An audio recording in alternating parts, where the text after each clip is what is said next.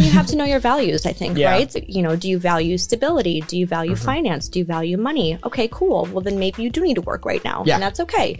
Do you value experience? Do you value perspective taking? You know, what are your values? And you need to live as best as you can in accordance to your values. You know, one of my values in life for sure is adventure, and gaining knowledge, and not through a book, but through life experiences. Yeah. And so that's something that, you know, God willing and my body willing and my health willing, I'm going to keep doing it.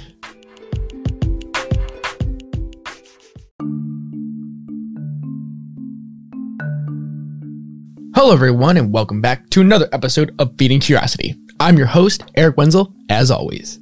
Feeding Curiosity is a podcast that explores the precarity of human experience, and we challenge ourselves and others to think, question, and synthesize wherever their curiosity takes them. It is our hope to provide blueprints for others to lead and learn a more fulfilling life. In today's podcast, we are joined by returning guest, Claudia Skowron. Claudia is someone who prefers to go by many hats. By day, she works as an adolescent young adult mental health therapist in private practice. Outside of her professional career, she enjoys sports, exercise, dinners with friends, and above all, travel. 2019 was the year of battling several major health conditions while still trying to live life to the fullest. Claudia has been featured on TEDx speaker, presented at the IABH conference, and most recently received her certification in clinical neurofeedback. She takes her academic knowledge paired with her personal experiences in overcoming health concerns to impact those around her. And in this conversation, we unpack much of Claudia's 2019. One of the major through lines in this conversation was her diagnosis and then learning to not let the diagnosis of Hashimoto's disease impact the quality of her life. And she mentions many times that it's the people around her and those that stick with these struggles when they don't get better after a couple months or even weeks, and they don't show the support. And for her, she uses that as a way of knowing who truly matters to her, you know, having a strong community and network. And above all, she is a highly introspective person who is not afraid to shine the light on herself and say, here's what I'm working on, here's what I'm struggling with, to allow others to learn and grow from her experiences so they don't have to suffer in silence. And so with that, everyone, please enjoy this incredibly wide-ranging conversation with Claudia Skowron.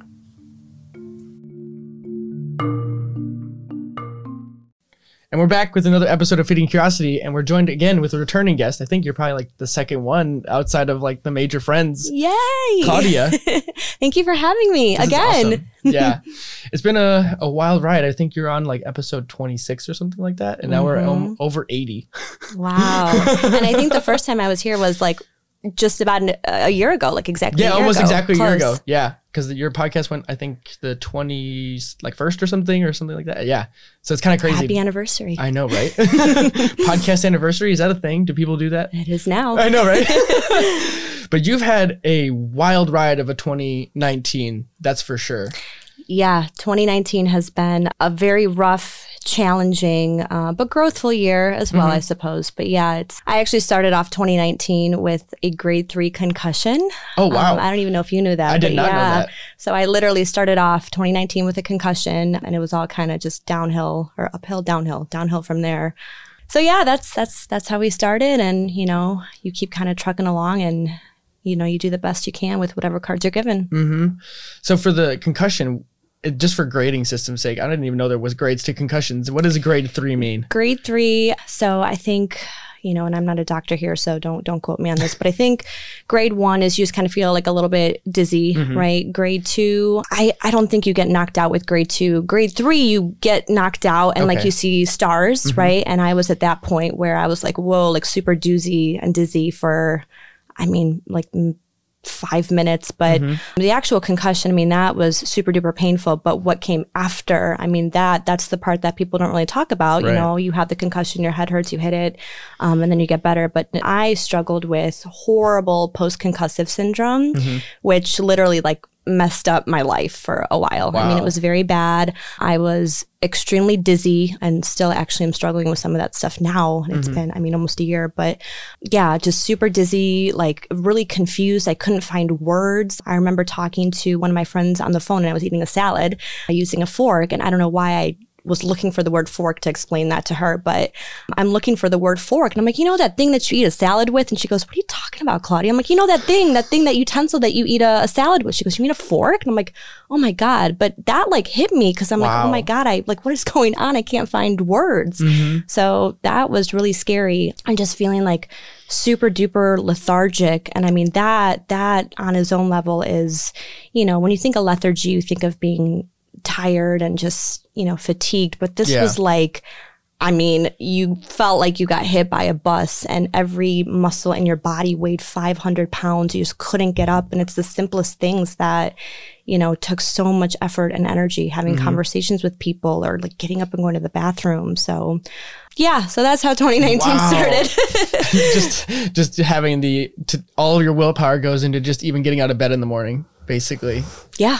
It's crazy. Most people don't think about concussion as being such a long-term injury like that. Like, we know so much more about CTE nowadays, but it's still like, I don't think we get talk about the lingering effects of stuff like that. I was going to ask how long, or if you still feel symptoms of it, and you answered that question already, but that's insane. So from there, what happened as your year unfolded? Yeah. So then my symptoms went away for the month of March, and I'm like, oh, great. Everything is good. Like I'm back to normal. And then at the beginning of April, again, I don't know what happened, but I started to feel really out of it, really dizzy, really like super fatigued and lethargic. Went through a whole bunch of medical testing, had an MRI done on my brain, like you name it. I mean, I was getting pricked, once or twice a week at that point.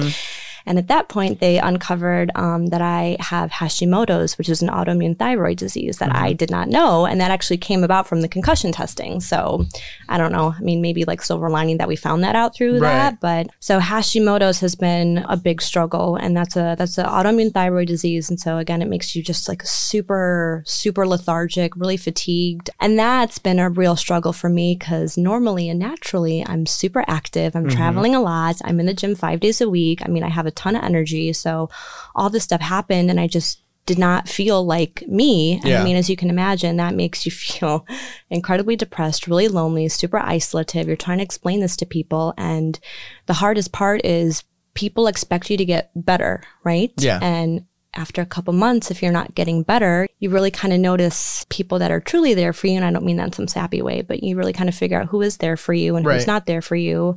So I guess, the silver lining again of 2019 is, I know my social circle and, those people that are there for me. But yeah, so I think the theme here with 2019 is how do you continue to live your life, the life that you had before, with all these new struggles that are like significantly getting in the way now.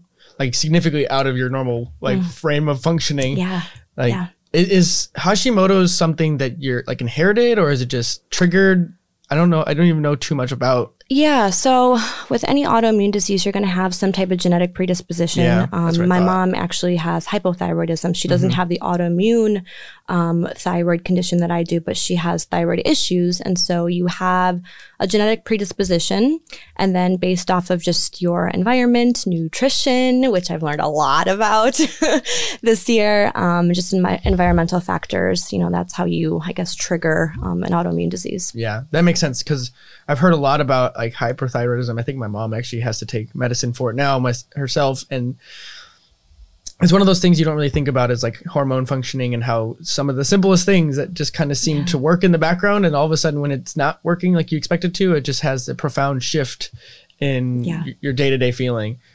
For you, was it in like a slow and steady, like just trying things to see what changed or worked over time? Was that really just trial and error? Yeah. And I mean, I'll be honest with you, I'm still trying to figure it out.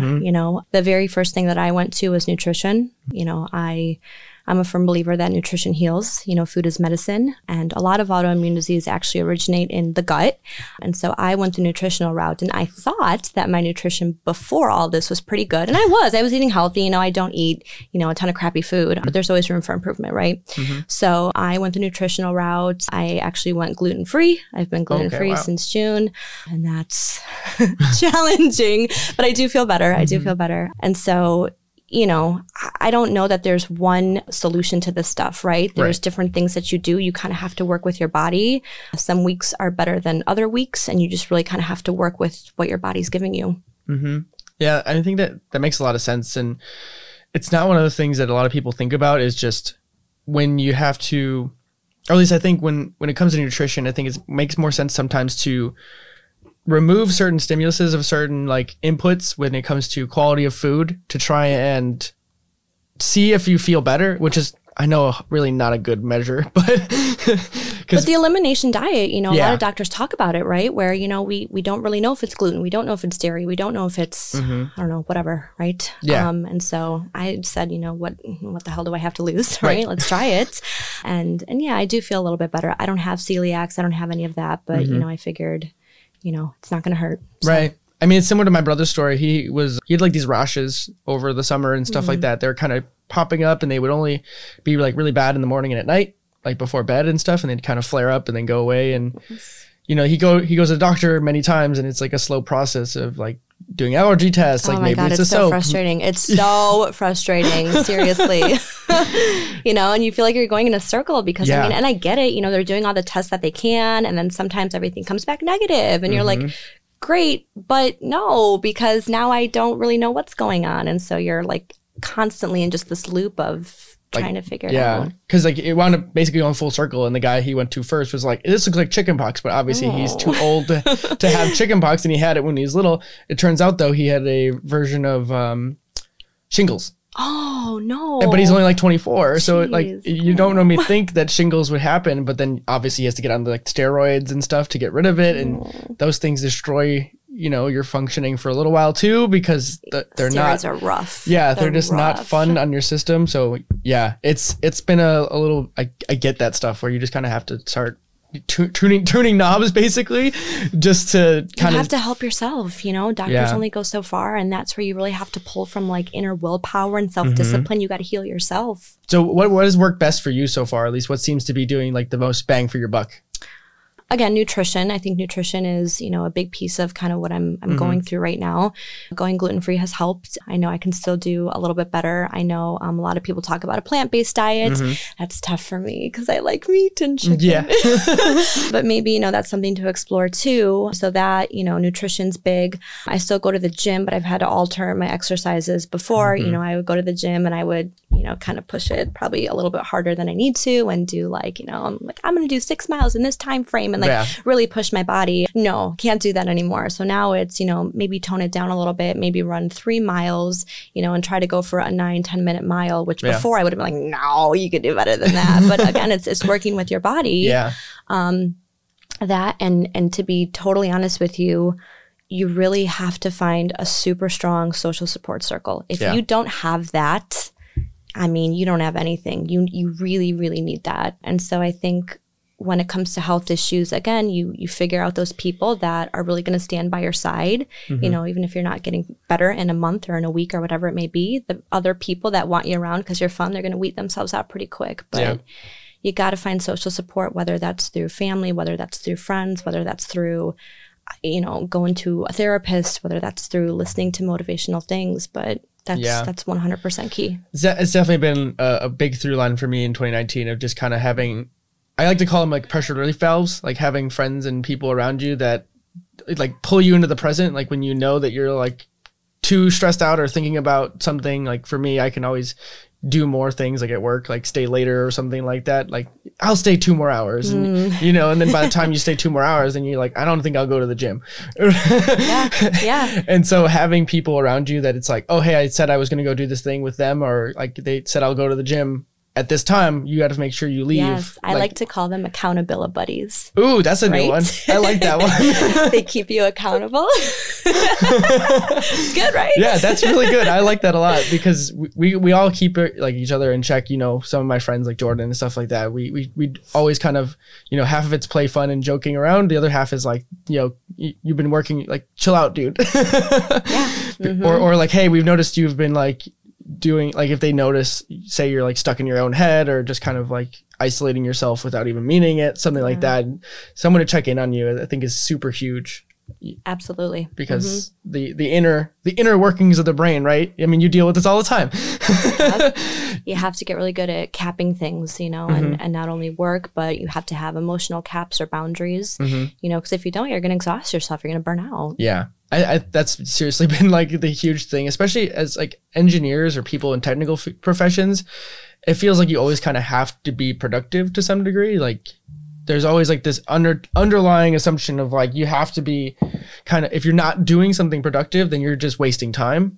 And it's like, that's not like, sometimes the best thing you can do for yourself is do nothing. Like, I don't know if you want to unpack like some views on like mindfulness or meditation, because I think it's kind of hot buttony and kind of buzzwordy with Calm and Headspace being huge now. Yeah. But I think it's worth unpacking it more than just going to like the app stuff, like just talking about giving yourself space. Yeah, absolutely. You know, and I mean, there's endless amounts of research on mindfulness and meditation and how it just helps with optimum functioning with people.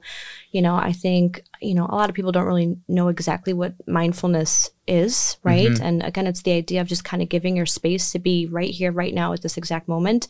Don't try and change anything. Don't try and alter your thoughts in any way. Just kind of be here in this exact moment. And I think, I mean, it takes a lot of practice. You know, I'm still trying to figure it out. And I learned, you know, this stuff, 10 plus years ago in graduate school. And I'm, you know, in no ways, you know, a pro. I'm still struggling with it. But yeah, you really kind of have to give space for that. You know, what happens, we live in a very go, go, go, constant, you know, rushy world. And so, you know, if you really feed into that, and then that moment that you do have some downtime, that almost creates anxiety just because you're not used to feeling that, right? And so then you try and overcompensate and then you do more. And now you've got this vicious cycle of like constant go, go, go, go, go, which is just feeding into anxiety. And, you know, it's going to obviously affect productivity and then everything else in between. Yeah. So.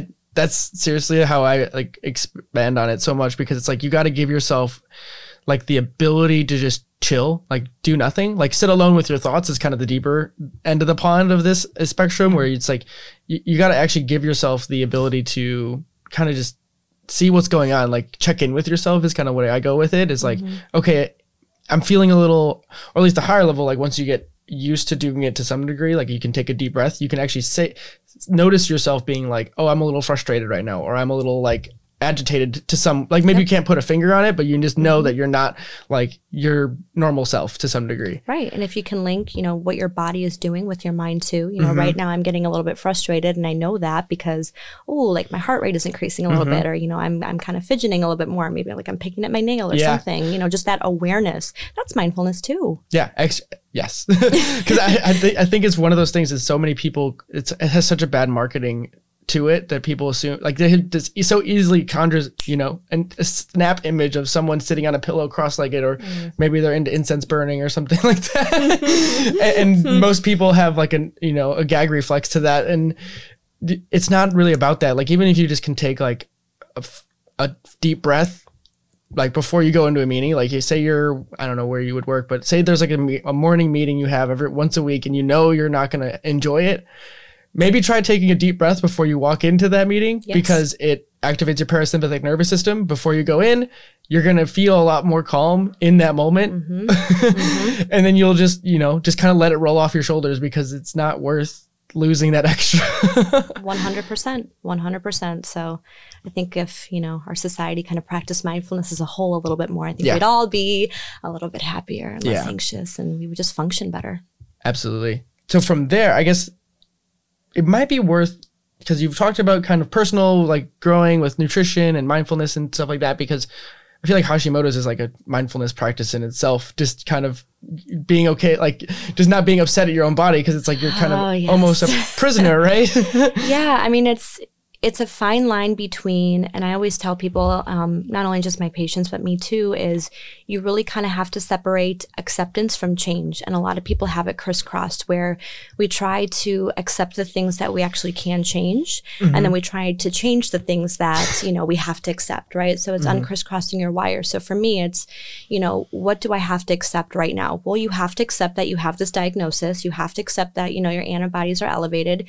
And right now at this moment, you have to accept that you're feeling ridiculously lethargic and, you can't snap your fingers and get out of it. Yeah. What can you change? Okay, well, you know what? I can change my mindset, right? I can change my support system around me. I can change my nutrition. And that's how you create those small changes. So, and again, I think a lot of us have it crisscrossed, right? Yeah. And that leads to, again, so much frustration. But that's a hard thing to do because who wants to accept that, well, this is how I feel now. And I don't know, is it ever going to go away? Is it not? And I think what really helps me is acceptance does not equal approval. I accept what I'm going through because I have to. That's my reality. But in no way do I approve of what's happening to me, right? And that helps. Yes, yeah, that's super interesting. It's such a common theme where people who have to go through like crucibles where it changes their entire outlook of like something is in quotation marks taken away from them. And it's putting in stark contrast what you can control in your life. And realistically, we can only control a few different things. Yeah. It's like how we look at the situation, how we respond to that situation, and then what can we do about it? And the only thing we can do is just kind of take it for the next moment. And getting caught up about like, I wish it was different doesn't help anything other than triggering anxiety and depression. Absolutely. And so if we can just say, okay, what can I do that is in my control is really the only question you can ask, and not getting caught up in the things that you can't. Yeah. And again, going back to mindfulness, that's mindfulness right here, exactly. Right now at this exact moment. I can't go back a month from now. I can't fast forward 2 months from now, right at this exact moment. How do I feel? And what are my areas of change? What can I control? Yeah, that's awesome. I like that a lot. And it's one of those things that it sounds super fluffy to some degree, but I really try not to make this stuff sound fluffy because it may be fluffy, but it's real. You know what I mean? Yeah. And that's where, it's hard to explain that to somebody, through a microphone or having a conversation, but it's very real when you're going through it. All the fluffy stuff, it kind of clicks and it makes sense. And it's like, God, I get it now. I get it. I guess it's when all the chips are on the table and you don't have a choice, but to kind of like, this is what you have. Yeah. Or it's like on the other end of the spectrum, it's like when everything seems like it's okay and it's like, I could choose to do that or not. It's like I could choose to eat a Big Mac or I could choose to eat healthy when it's not life or death or, some sort of medical condition that you actually can't eat that anymore, then it doesn't feel as like puts it in stark contrast to what you should really be valuing. Absolutely. I think we also have to kind of, I always say, stay in your situation, right? Where this is the hand of cards I've been dealt. And, maybe, and that's my genetics perhaps, right? I can't control that piece, but I can certainly shuffle my hand of cards. I can shuffle the deck, right? And with that, I can play my hand of cards as best as I possibly can. But, I have to accept that this is what I have. You can have a really crappy hand of cards, but still play it really well. That's awesome. It's not every day that people have a sense of clarity to be able to not only one, take an experience such as yours, and then also be able to extract something from it that is not only with particular to your situation, but just broadly applicable to just how do you live better. And I'm trying to, I by no means do everything perfectly. And, I certainly have those moments that, like it really does get to me. And, I cry and it's so hard, that's there too. And that does need to be highlighted. Again, it sounds really pretty when you talk about it, but in application, I have really hard moments too. And so I'm like anybody else. But you give yourself space for that. You give yourself permission to kind of go through it. Yeah. And then you cap it and you say, all right, that's enough. I've been crying for 30 minutes. Like, get up and go do something. Yeah. And that's what I do. I think that's it. I think you've done a decent job of like pushing yourself to be as transparent about it on your own social pages and stuff like that, because I think it's something that people don't highlight, because it's so easy to just be like, I'm gonna put my life's highlight reel up here on for all to see, because you don't want to because it's, well, one, being vulnerable is not easy. And then as a guy to say the word vulnerable is almost taboo. It's kind of changing a little bit. Yeah. And I've tried to do my own work in this space to try to talk about like mental illness from the male perspective and things like that. I've read books there's a book called I Don't Want to Talk About It by Terrence Real. It was written in like the late 90s. But Terrence Real is a clinical psychologist, mostly in couples therapy, but he focuses on male depression in the book. And he basically lays out this idea of like there's overt depression is what we talk about, is like the standard measure of you pull inwards and you don't want to talk to anybody. And then he talks about this other version that's called covert depression, where it's manifests itself in the exact opposite ways, which is usually expressed in men as like alcoholism, workaholism. You become like destructive forces of nature of those around you. Compensatory behaviors, Yeah. And so he basically lays out this entire thing, and with his own story attached to it, because he was abused as a child from his own father. And it's like this cycle of pain, basically, that gets perpetuated within families that pass like almost like a gene. Learned behavior. Yeah. And so it's just this thing where it's like, and then two, it goes like, by my dad doing this, I don't want to do that, right? There's that someone says, I don't ever want to be like my father, but then it like overcompensates and then becomes a self-fulfilling prophecy. And so I try to share this book, and I've talked about it a lot because I think it's like, even though I don't have any of those kind of things, I still think it's worth looking at because it's a sociology and socialization to understand how there's other triggers of these things that manifest themselves. And I'm just talking of my own struggles. Like, it's like, I talk about this stuff as like high watermarks, like what may seem hard for you, right? Like you're dealing with Hashimoto's and someone on the outside looking in might be like, that doesn't sound all that difficult or whatever, right? Whoever you are. I'm just painting a picture here. But for someone else to compare themselves to you and say, wow, I don't have any reason to complain, that's not disingenuous to yourself, because everyone's threshold is different. 100%. Stay in your situation. Literally, that is the theme of like every session I have, is stay in your situation. Really? You don't belong in other people's situations. You belong in your own, and I don't care if the rug is making you super upset, right? That's very real to you right now. So stay in your situation. Let's work through that. The second that you go into other people's situations, I mean, you're going to do yourself a huge disservice, because first off, you're going to compare up, right? Like, oh, this person has it so much worse than me, right? And so like, why am I, even complaining? Or you're going to compare down, and that's no better. So stay in your situation, play your hand of cards. This just triggered a thought for me. Do you try to, I wouldn't say prescribe, but like limit social media use for certain people? If 100%, absolutely, yes. I'm just curious because I you hear like social media fast is kind of like a common thing, or growing probably exponentially at this point. I'm just curious if it's kind of starting to bubble into the clinical sphere to be like, hey, you should really like look at how much you're using social media. Absolutely. Yes. First and foremost, I think social media detoxes are fantastic. And again, I'm not perfect. I could get better at that too. So just like anyone else, but I think you have to be very mindful too of, okay, do I find myself going on my Instagram page and okay, cool, on my newsfeed, I have all these, beautiful models. And then I look at these pages and I look at them and I'm like, oh my God, I'm not 6'1", I'm not that thin, whatever it may be.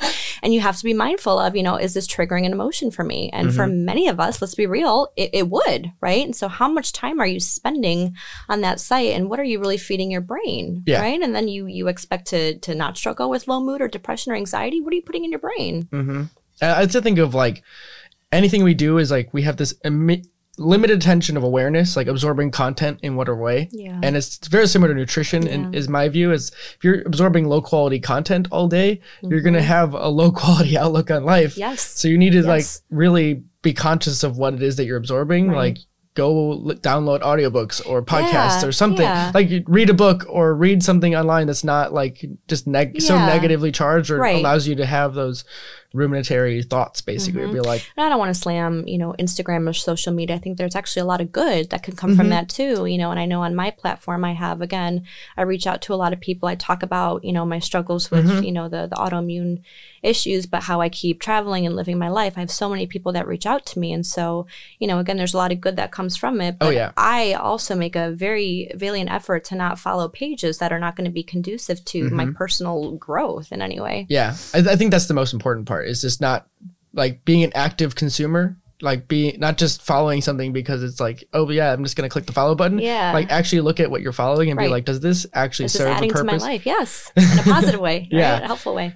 And also to be very cognizant of your, like, we all have biases. So it's worth understanding that too. So I could go all day with social media and how this affects our quality of health, because I'd really talk about it all the time, because it's just these emergent systems just push all of our buttons, and they have, it's like I talk about our phones as being like IV drips of dopamine, for the most part. Yes. Well, it triggers a response. The second that, your phone vibrates or, the light goes off that you have a text, you instantly go to it, right? That's dopamine being activated all the time. Constant. So, and that's the addiction with cell phones. That's the addiction with the stupid little notification buttons that pop up, right? I turned off all of those. I found this really nerdy article about like how to make your phone work for you. And it's basically going through your iPhone and turning off like 90% of notifications, like alphabetizing the structure. So it's like the front page, if you press the home button, is only the things that you like, the most useful things. And then when you swipe right, it's kind of like the extra stuff that you don't really need. I love that. Yep. I love that. I always tell, like the patients I work with, the kids I work with, if they are literally on Facebook or Instagram or Twitter or Snapchat or whatever they even have anymore. Yeah, right. I say, make that a separate folder and literally put it somewhere else in your phone so that it's not, right there in the front. Yeah. Don't make it one of the bottom four or something like that. Absolutely. And the research is there. There's such high correlates between people who just kind of pause, either take a break or limit the amount of social media usage. I mean, subjective well-being goes up. Yeah. That's not even my opinion. I mean, look at the research. So yeah, I mean, it's such a huge thing. And I just think the more we talk about it, the better, like the more we hopefully start like a bubbling movement. That's why I keep bringing it up. Do you do anything with like light exposure because of all the artificial light that we have, or starting to look into it? Light exposure in terms of like limiting blue light exposure. Oh, blue light exposure. Yeah. So that, I mean, I can't say I talk about that specifically like in my sessions. I do my due diligence again of being really mindful of the blue light. Like I, on my phone, I have it turned on to whatever the nighttime mode is or the yellow light or whatever. So you get the orange tint. Yeah, the orange tint. So I do that. I try really hard personally, like at nighttime to, not be on my phone, which I could get better at. But I try to not be on my phone. What Claudia could be better at. Truly. This and this. But yeah, no. And so, but yeah, I try not to watch, TV right before bed. I try to be mindful of, that type of exposure because obviously there's data there too that says, you got to be careful. So. Yep. It's definitely an uphill battle because I was, for a long, long time, again, learned behavior. My mom listens to the TV, or she has the TV on as she sleeps, and she has it on like really low volume. So it's not even watching TV, but that's the only way she can sleep. And so she's used to that. So when I was little, I got used to that same thing. And over time, like the last year, I kind of slowly weaned myself from doing that because I bought, I don't know if you've seen them, but like a wake up light, it's called. Yeah. So it's basically it mimics the sunrise, right? And there's like chirping birds or it's awesome. I love that thing. It's so good. It really does help reset your circadian rhythm because it feels like, so what I do is I turn it on and you can set a timer so it like goes down, like setting of the sun. And so I set it for like a 30-minute timer, and in that 30-minute timer in bed, I'm reading a book. And then like by 15 minutes or so, you can't really, it's too dark, so you can't read the page anymore. So then that's the time to finally like go to bed and then just let it naturally fade away and go to sleep. And then it does the reverse in the morning. So it slowly wakes up. And then by the time it's fully bright, then the birds chirp and then you're like off to the rest of your day. And that would be super helpful like this time of year. Oh, too, yeah. Especially. It really does because it just like, it just puts my brain and like my body in the sense of like, oh, it's time to go to sleep now. And it doesn't make me want to like watch TV. Like I unplug my TV now because it's like those little LEDs in rooms. Yes. And if you're in hotels, it's awful. I turned off everything or turned away all LEDs that were like shining all over the room if I could. And there's research that shows that your body, even if it's a tiny little dim light, your body and your brain can pick up on that light. Yeah. It's crazy. There was a research paper I read where they shined a laser, like an infrared laser at the back of someone's knee in a dark, dark room. And the brain, like the eyes sensed it somehow, like just refraction from the knee. It's ridiculous. I'm like, what is this? So you'd mentioned, when I'd mentioned the light therapy, you said in what way? So is there a way you use light therapy for you and... So, I mean, in the clinical world, we have light therapy that helps with seasonal affective disorder. Oh, cool. And the research on that is kind of mixed. So, take what you will from it. Yeah. But the idea is, you can buy a light that mimics the sun, right? And you can sit in front of it for 20, 30 minutes and it helps your body really gain that vitamin D that's missing out on in the wintertime.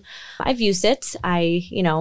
I don't think I used it long enough to have major effects, but you do feel kind of, I don't know, you do feel a little bit more awake, I think, after, and maybe it's because there's a light literally shining in your face, but is it like a red or orange? Because I've seen like red light ones where they put it in like your ears or I think it's your nose possibly. What? I forget. Really? I forget what it was. There's some sort of research that like in the ear canals or in the nose or I don't know. Bizarre. It was bizarre. Something about like putting it like wearing like headphones. It's like little headphones, but it just puts like like orange light in your ears. It's supposed to, like, I don't know. Wow. I'll have to look into it again now that I said it. I'll have to look into that too. Yeah. That I don't know about, but I do know. No, I mean, it's just regular light and you put it right in front of your face. There's also goggles that you can put on. And again, they mimic the sunlight and you just sit like that for, 20, 30 minutes. And that's supposed to kind of help, again, reset circadian rhythms too. But it's supposed to help your body, create more vitamin D, things like that. So, it's a good additive, but, again, do what works for you. Right. I mean, it really is the huge thing is trying to just turn the knobs and figure out what works because there's so many variables at play. Unfortunately, the human system is not an easy thing to figure out. As much as we would hope to do a double-blind placebo and everything, it's just not possible. No. And there's biases too. Of course. There's, different placebo effects that come in. So, I say, does it really matter if you're getting a result? Go with it. Yeah. I just recently started taking fish oil again, and I found one that it's like certified sport version of it, but it also has like a vitamin D3 in it. So it's like 1,000 milligrams of DHA and EPA, and it has the vitamin 3. I initially just bought it because I listened to a separate podcast, Peter Tia. He had a doc who's like knows all about omega 3s and omega 6s. So he's like, that's his wheelhouse. He just knows all about that stuff.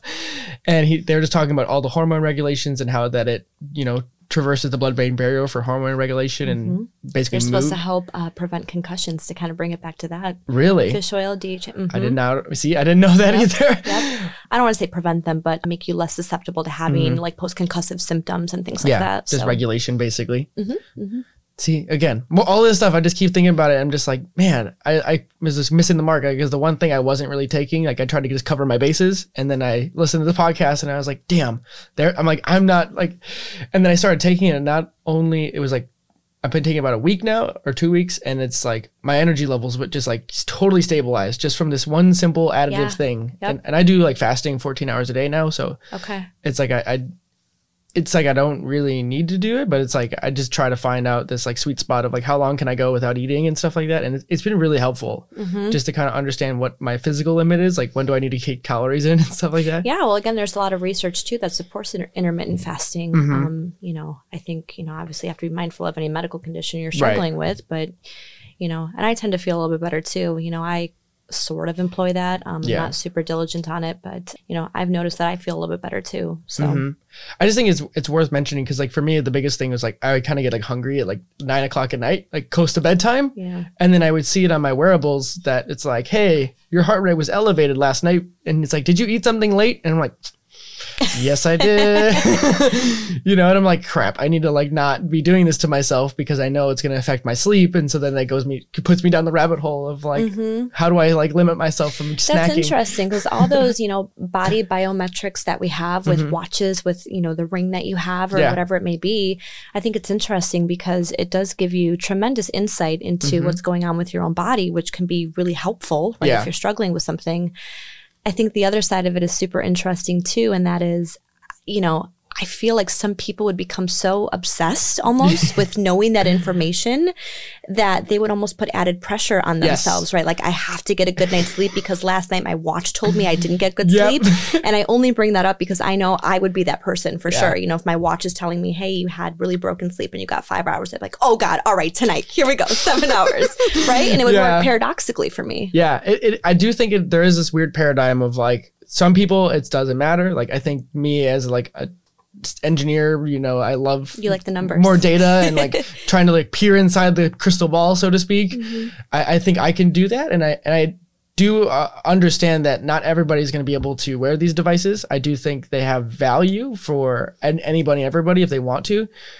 But what I do think is the reason I wear both of them, and I really go deep on this stuff, is that if I'm wearing it for long enough, or I can start teasing out things that seem to work for me and kind of get general frameworks of just do this kind of collection of things. And that's a completely appropriate way to do it, for sure, 100%. And you'll have a better, quality sleep, or you'll have a whatever it is that you're looking for. And so someone doesn't have to do the legwork and try to figure it out and add that extra stress element to their life, because I think there will be people that take it too far. I do hope too that one day like doctors could prescribe these things for like I'm going to prescribe sleep tracking instead of prescribing like a sleep pill first. Like, I know. I wish in a perfect world. I know. We've got to battle Big Pharma on that one. Prescribe sleep tracking for 3 months and then like, oh, hey, look, your like REM and deep sleep are completely fragmented. What are you doing at night? Like, are you eating like a big glucose meal? Like, or are you not having enough glucose? Because I've heard like people who like crash their glucose midnight, like at the middle of the day, they wind up it spikes too low and it makes it unrestful. And so they're like insulin kicks in and they get like, so it's like counterintuitive to some degree or another. And then they have to like do some diagnostics. It would be really interesting to incorporate into like the therapy world. Yes. I have so many patients that struggle with sleep. I mean, insomnia is huge. And so that would be a really cool additive. Yeah. For me, the big thing, like, I just finished school in May. And then so as I was training over the summer, like because all that school stuff just went, nope, I'm done. Like I didn't have to think about it anymore. I didn't have to worry about next semester, right? So there's this huge stressor element that's invisible for the most part. It's just an assumed constant, right? 3 months later, I had started working out like heavily again. And I was like running crazy, like 5 miles a day or something insane, like because my recovery was off the charts. And I was just like, cool, this is awesome. I'm just going to keep doing it. And then I like was able to track my data back like 3 to 6 months. And all of a sudden I could almost look to the day that I finished school. My trends for HRV and resting heart rate went in positive dimensions. And it was just like, oh my God, here's this thing that like I was doing fine in school. Like it wasn't a big deal. Like I was just like, well, this is what I signed up for. I'm going to just, make it work. But it's kind of cool to see just how much of an effect it did have on you. Yeah. Right? It's crazy. I was like, what? I'm like, this is insanity. Yeah. And I think that kind of begs the conversation of we almost get used to stress. We get used to that feeling. We almost don't know how well we can really function and optimize our days when we take care of that piece. And that's not me saying don't go to school, obviously do it, but figure out a way to manage stress levels. Right. It's just an understanding like, what is your stress threshold? Wow, I was combined those two words. That's interesting tongue twister there. But yeah, that was like one of the big things that I was able to find out because it's just like HRV, you don't like, it stands for heart rate variability for those who don't know, but that's just like a window into your parasympathetic nervous system's like activation level. The lower that number is, whatever it is for you, is the more activated and stressed out you are. Yeah, it's a common intervention we use. Yeah, it's huge. I just think it's that is the whole reason I bought these things because it like lets you measure these things. And I'm just like, oh my God, like how do I like improve this number or like just understand what's going on day to day? And then it just put me down the rabbit hole of like yoga and sensory deprivation and stuff like that, just to kind of chill myself out more, which is just crazy to even go down that rabbit hole and to see how it affects, like, because you basically have like a 1 day lag. You do anything and then the next day you get to see what the numbers look like and be like, okay, cool. There's like, experiments in real time. It's been a lot of fun to kind of do that stuff. Yeah. Well, then you would really like neurofeedback. You would really like that. Yeah, I'm not surprised, honestly, because it's definitely one of those things. I'm just like, okay, how does the brain, do what it does? Like flow states and understanding how to be like present, basically, is like, how do you tap into the present moment and just be there? Yeah. And I know you want to talk about neurofeedback, and I do too. And maybe I can give like a really quick summary on it, and we'll kind of go into it more later. But we'll put a pin in it, and then we'll like really expand on it and get in the weeds to kind of give a real. It's due diligence. Yes, absolutely. But in essence, neurofeedback is really kind of figuring out what brain waves you have in what part of your brain. And if you have the most appropriate, most functional brain waves in each part of the brain, that's kind of what you want. And when you have I don't want to say the wrong brainwave, but the least conducive type of brainwave in a certain part of the brain, that's going to manifest as anxiety, as depression, as impulsivity, ADHD, whatever, you name it. And so the goal of neurofeedback is to train your brain, the appropriate part of your brain that's malfunctioning, if you will, to have the appropriate brainwave so that you get symptom reduction. It's very cool stuff. Wow. So is neurofeedback a relatively new domain? It's newer. Well, in the grand scheme of psychology, I think they first started doing like very basic neurofeedback in the 80s, which again, in the grand scheme is like still super new. Yeah. And over the last, I want to say 10, 15 years, it's really, really growing. We started with like super basic neurofeedback interventions, and now we have like 19 lead EEGs, QEEGs. Wow. That's like super duper impressive. So I can't wait to talk about it, and we will, later at some point. That's super awesome cool stuff. Yeah. But look it up if you don't know it is. Totally worth it. Yeah, I'll definitely have a link in there with some like Wikipedia articles and stuff I can find for people who really want to get into the weeds of it now. But we'll definitely have like a more concise version to kind of paint the broader brush of what this is later on. That's really cool. Because I think that's like super important. It reminds me, if I were to draw an analogy, it's like a paint mixture, but in your brain. Like if you had, you have a certain color of that you're trying to go for, but you have to adjust the mixture, and that's just the different brain waves that you're going on. Yep. And our brains learn, and for whatever reason, your brain decides that we're going to put beta in your frontal cortex, which is probably not the most efficient. You're going to have a lot of anxiety. And so the goal is cool. If I got beta, let me downtrain to alpha. And we have ways to do that now, which is awesome. That's neat. I kind of dabbled in like binaural beats, if you've heard of them, and things like that, using to relax or focus here and there. Music is a weird thing because it does have some unique properties to kind of snap you into certain states like that. So that's what I thought about when you mentioned and that actually links to neurofeedback, because binaural beats, the goal is, depending on what tone or hertz or frequency you're listening to, that will elicit theta waves or delta waves, which are very slow, deep waves in the brain, which you want that if you want to fall asleep. So that's like a skeleton model of neurofeedback. Yeah, cool. Yeah, that's awesome. I think that paints the picture there for people to kind of have enough to go off of for now, whet their appetite, I guess. Any other cool things you've been working with or exploring within the psychology space? Yeah, this was the year of neurofeedback for sure. I've worked a lot this year, and I know you mentioned it earlier, this idea of positivity. Yes. And how positivity is obviously a great thing. No one's going to bash that, but there is such a thing as too much. Yes. And so, the trend that I've noticed a lot in the last year or two, especially with social media, if we bring it back to that, is, everyone's trying to be happy and positive all the time, all these positive messages, positive quotes, this is my travel story, and then I'm doing this, which is great stuff. The problem with it is there is such a thing as too much. And so, it makes people feel like they can never have that, right? It's this unrealistic, very idealistic level of positivity and happiness. And so, the take-home message here is there is such a thing as too much. And I think we have to be very mindful of, have I crossed over into too much positivity, which is now actually inversely going to cause low mood, depression, anxiety, that kind of a thing. So I think the goal is, we want to feed into positivity for sure, but we want to leave room for unpleasant emotions too. Yeah. That's part of the human experience. We have anxiety, we have frustration, we have sadness, right? We can't pretend like that stuff doesn't exist. We can't dismiss it. We can't turn our head to it because it's there. And for people that do that, that'll rebound, and that'll get you twice as bad later. Right. So we have to kind of create room for both, feel the unpleasant stuff, feed into the positive stuff. Yeah. Like, come to terms with it. Don't turn a blind eye. I really do think that's important to say, because it's so easy to look on social media and have all these fluffy, there's so many, it seems crazy in the last 6 months, all these different quote places that just have all these it's so easy to just copy and paste a quote and put a pretty background on it. A part of that drives me crazy. And again, it's great, positive things. Yay, wonderful, beautiful. The other side of it too, let's be real, right? And that's really what I try and do with my page, for kind of linking, our entire conversation back. I travel, I show all my travel stuff. I have a lot of positive things, but I'm also going to talk about the struggles, because this is real life.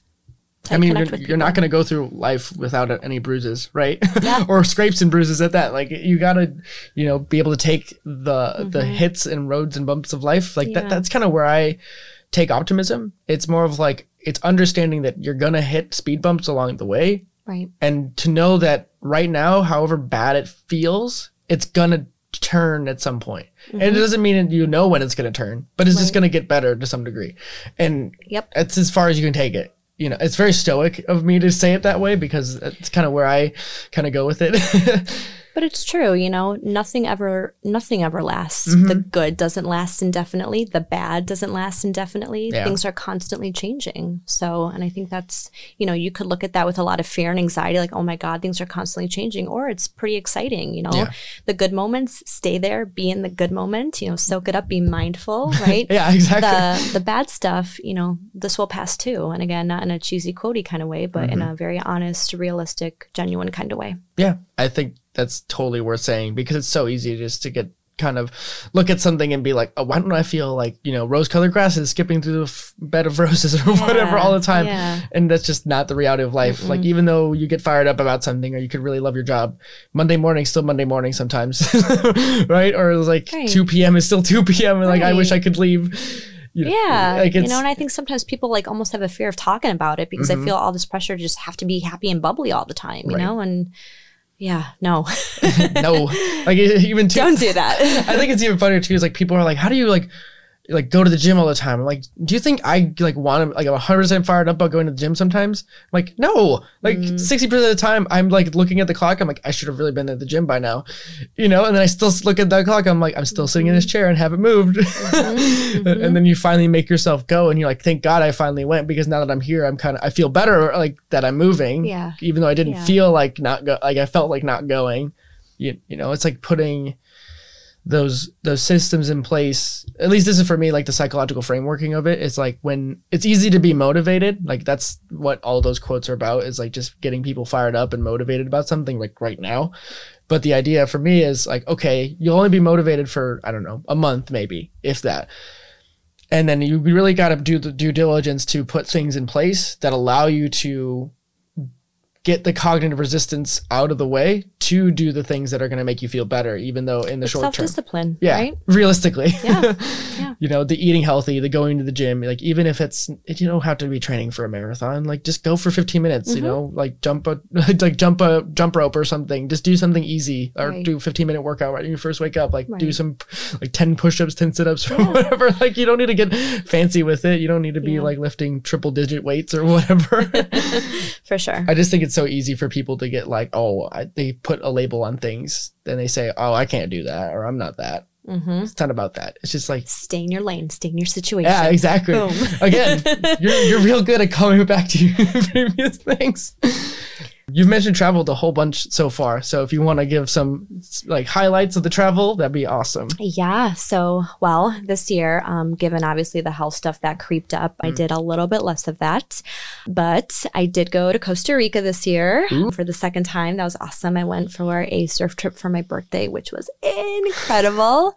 And that was like right in the middle of the health stuff. So I was actually doing good at that point. And then I had a couple smaller trips just around the States. But most recently, I went to Iceland, which was the coolest experience ever. It is amazing over there. It looks magical. Like it doesn't even look real. Oh, it is so magical. I mean, it's one of those places that you see it in a photo, right? Yes. You're like, wow, this is really pretty. Oh my God, go there. Because it is 10 times more beautiful. A photo will never capture it. But that was interesting there because I wasn't feeling super good. And so I had to kind of figure out a way to, I'm here, we have a limited amount of time. I want to see everything. I want to hike. I want to do all the cool things and travel and see the waterfalls, yada, yada, yada. But how do I manage that and not feel super well at the same time?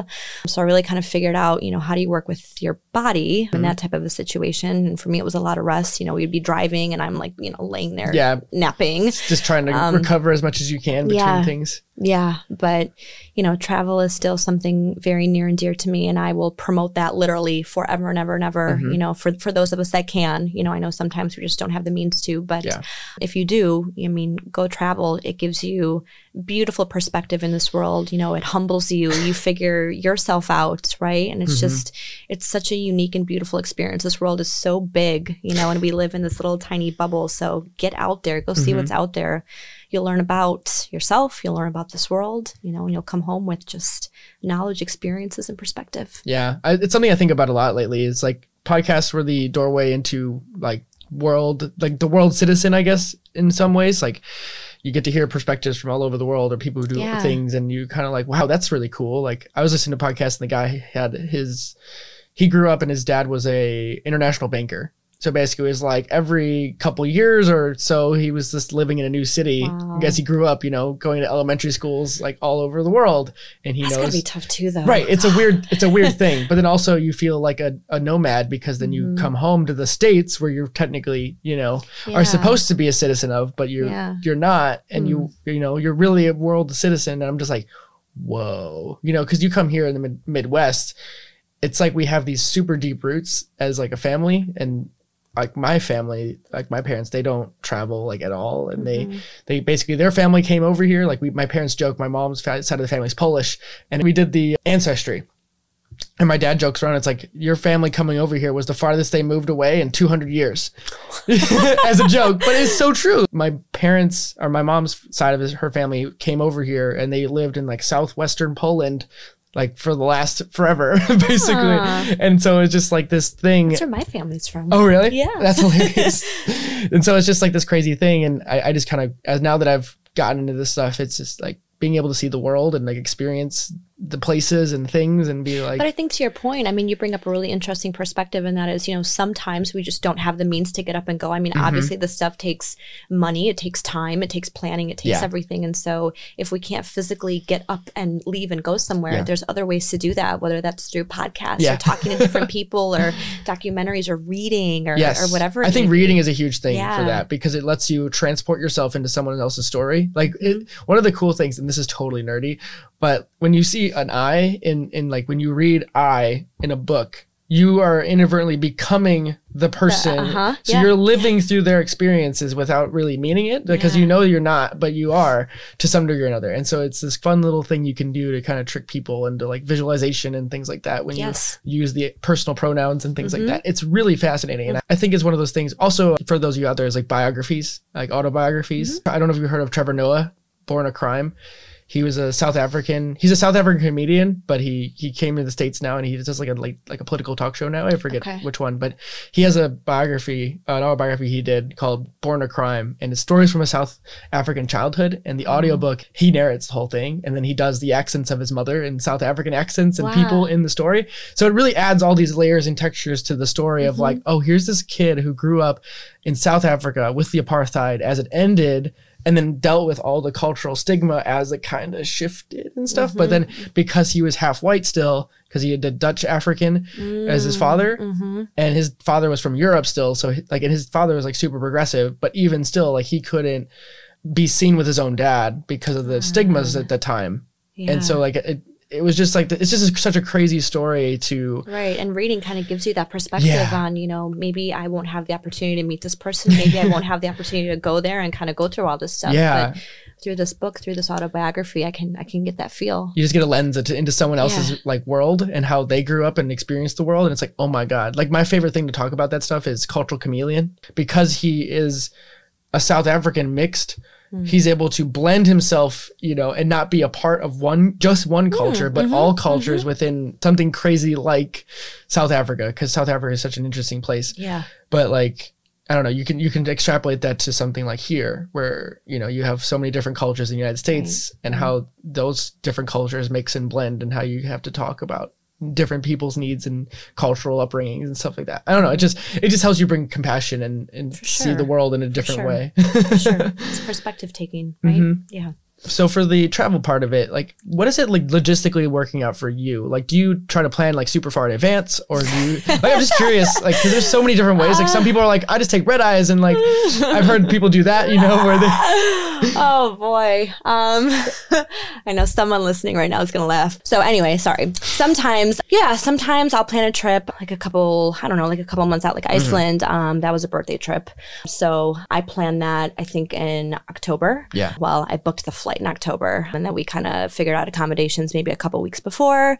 I mean, I've had other trips that literally they're booked. We don't know where we're staying. We're just going to go there, and then we're going to figure out an Airbnb, or we're going to figure out a hotel. So I've had that, you know, and then I've had very structured, very planned out trips. I impulsively booked a trip to Colorado in February, like a couple weeks ago. So I've been literally all over the page with it. I mean, obviously some of the bigger stuff I would say maybe plan it, or at least have like some type of agenda or itinerary.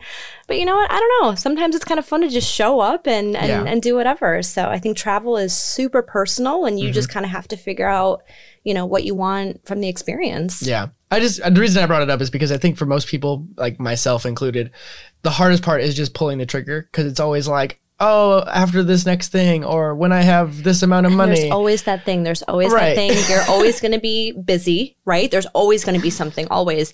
Money for the majority of us, that's always going to be, you know, a very valiant and realistic excuse that we can use. But money, you know, that's always a thing. There's ways to travel that you don't have to spend, you know, ridiculous amounts of money. I've had vacations that have been really lavish and beautiful and nice. I've had other ones that I'm literally staying, you know, bare minimum, and they're great, right? So it depends, but you know, and there's ways to book flights that are cheaper too. You know, there's, you know, you book on Tuesdays and then you use the little, you know, there's tips and tricks like that. But, you know, I say do it. You know, don't be reckless with it. Don't be impulsive with it. But if that's something that, you know, it's like, I really want this, go do it. The money will always come back to you in some way, right? If you work hard, the money will always come back to you. There's always going to be that next thing, but your time will not come back to you, right? So go ahead and elaborate on that as much as you want. The you know, the currency of time. It's true, right? Your time won't come back to you. And you know, again, that's scary, or that's, you know, kind of like giving us a sense of urgency of, listen, I'm this old right now and I want to see some things. So I'm not going to be this old next year. So let me do something with the time I have. Yeah. I think that's really a paradigm shift from like our parents' age and stuff like that, where it's like, oh yeah, you'll work 30 years and then you'll retire and then you have the time to go travel and do things.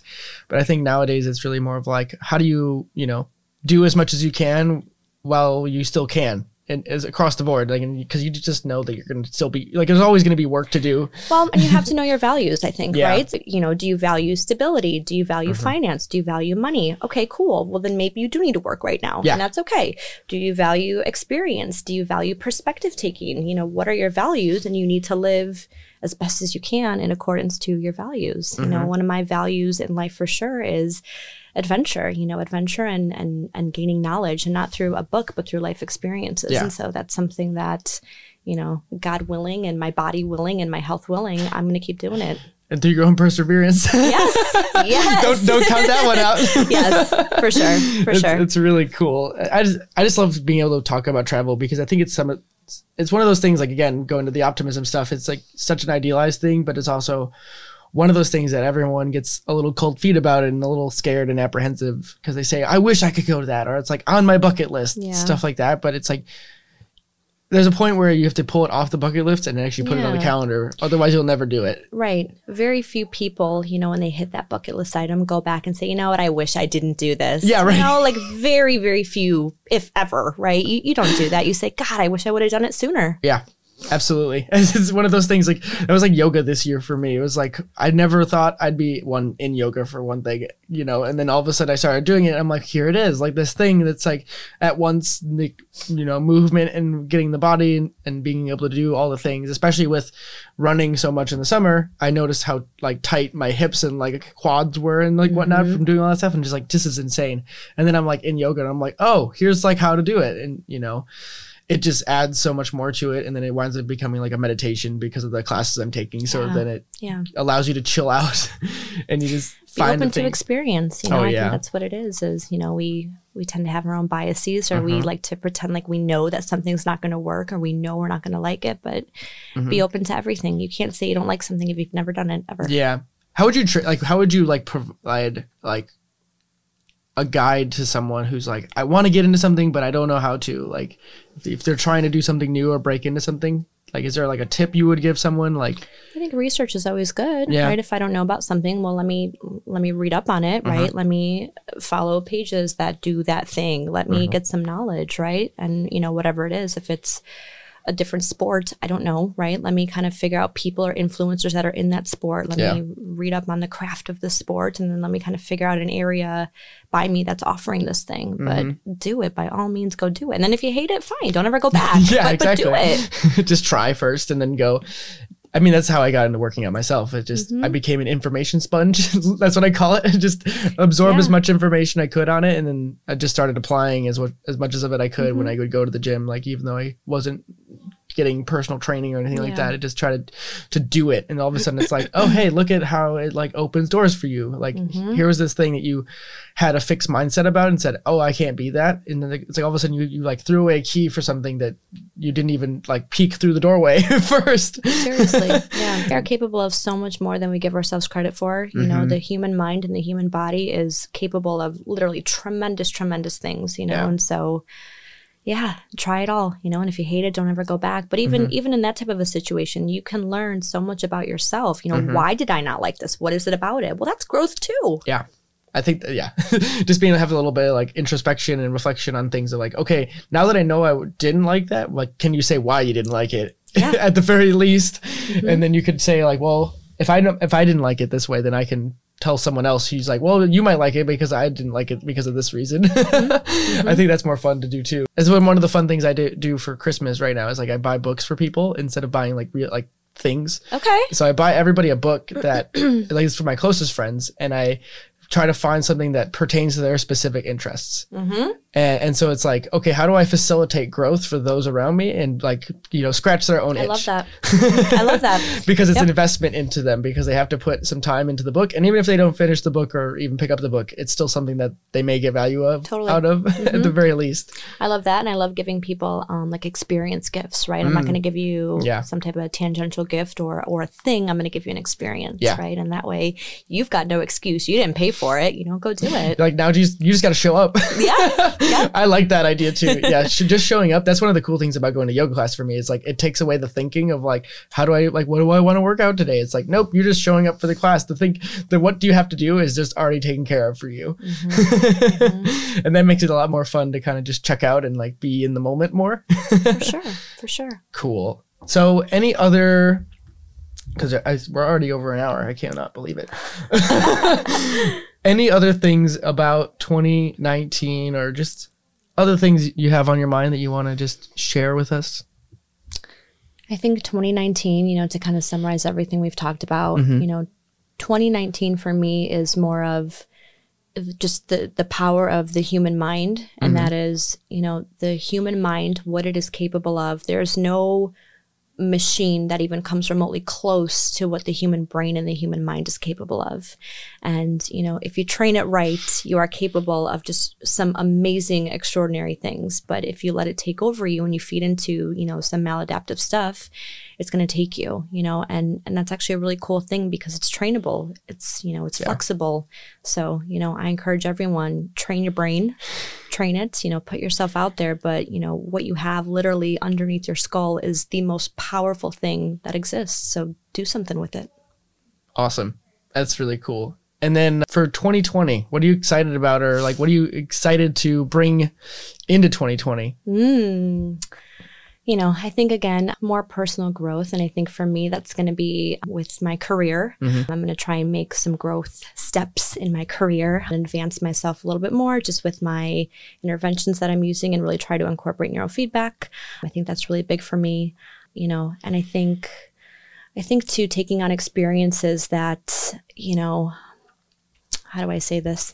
I don't know. Maybe I would initially knee-jerk reaction, you know, kind of have those biases of, you know, this isn't going to work, or networking with this person isn't going to really do it for me. But I think, you know, even further, just opening up my frame of lens too, and kind of taking on, you know, whatever opportunities life gives me. You know, and I think too, if I can give back and, you know, if someone can listen to this podcast, or if someone is influenced by my Hashimoto's struggles, you know, in a positive way and views me as a model, I mean, that's the ultimate cherry on top is this is my story and I shared it. And, you know, hopefully someone got something positive out of it or was motivated or inspired. And, you know, at the end of the day, even if it's just one person, that's enough. It makes it all worth it. You know, I mean, there's not many places or things where we can talk long form about, you know, what it is that we do and be able to share it unapologetically, because there's so many people that just, you know, like don't want to share because it's like, I'll be judged or whatever it is.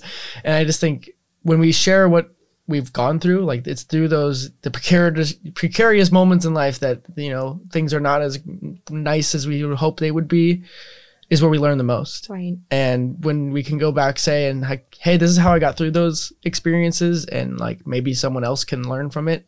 You know, if you parse it down and say, here's the thematic thing, it applies a lot more broadly than we ever would have thought, Right. and it's awesome. I really appreciate you taking the time to talk through all the things that you're doing and just, helping people at the very least. It's really cool. Helping people in a different kind of way this year, not just through my work, but through my personal stuff, which like you said, it's scary, it's vulnerable, but you put yourself out there, and I think the right people will come into your life and will support you, and the wrong people will weed themselves out, and that's a good thing. Yeah. I mean, it's never more true to know what people stand for in your life, to be able to know which ones you can lean on. And, relationships are one of those things that a lot of us are cynical about in this day and age, but also I think it's one of the things that we need to start fostering a lot more and creating those communities and networks in a different way. Absolutely. And that'll be a different conversation for another time. We'll definitely be talking more. Awesome. Thank you so much. Thank you for having me again. I want to take a quick second and talk about how you can support our show. I believe this is the most honest way that I can connect with you, the listener, and put it in front of everyone. You can support our show for as little as 99 cents a month. We release 4 podcasts a month, all at an average length of about an hour. That means you are supporting us at just 25 cents an hour. That's cheaper than the dollar menu. I think it's safe to say that we provide more value than that. And if you learn anything from our content, please consider becoming a supporter today with the link in the description of any episode or on the website at feedingcuriosity.net. And with that, thanks for listening, and please enjoy the show.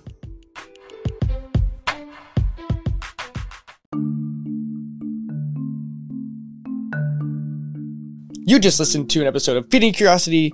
Thank you all for listening and tuning in. If you enjoyed this episode, please leave a like, subscribe, go check out the website over at feedingcuriosity.net and all the other things that we're doing there. And once again, thank you all for tuning in, and we will see you in the next episode.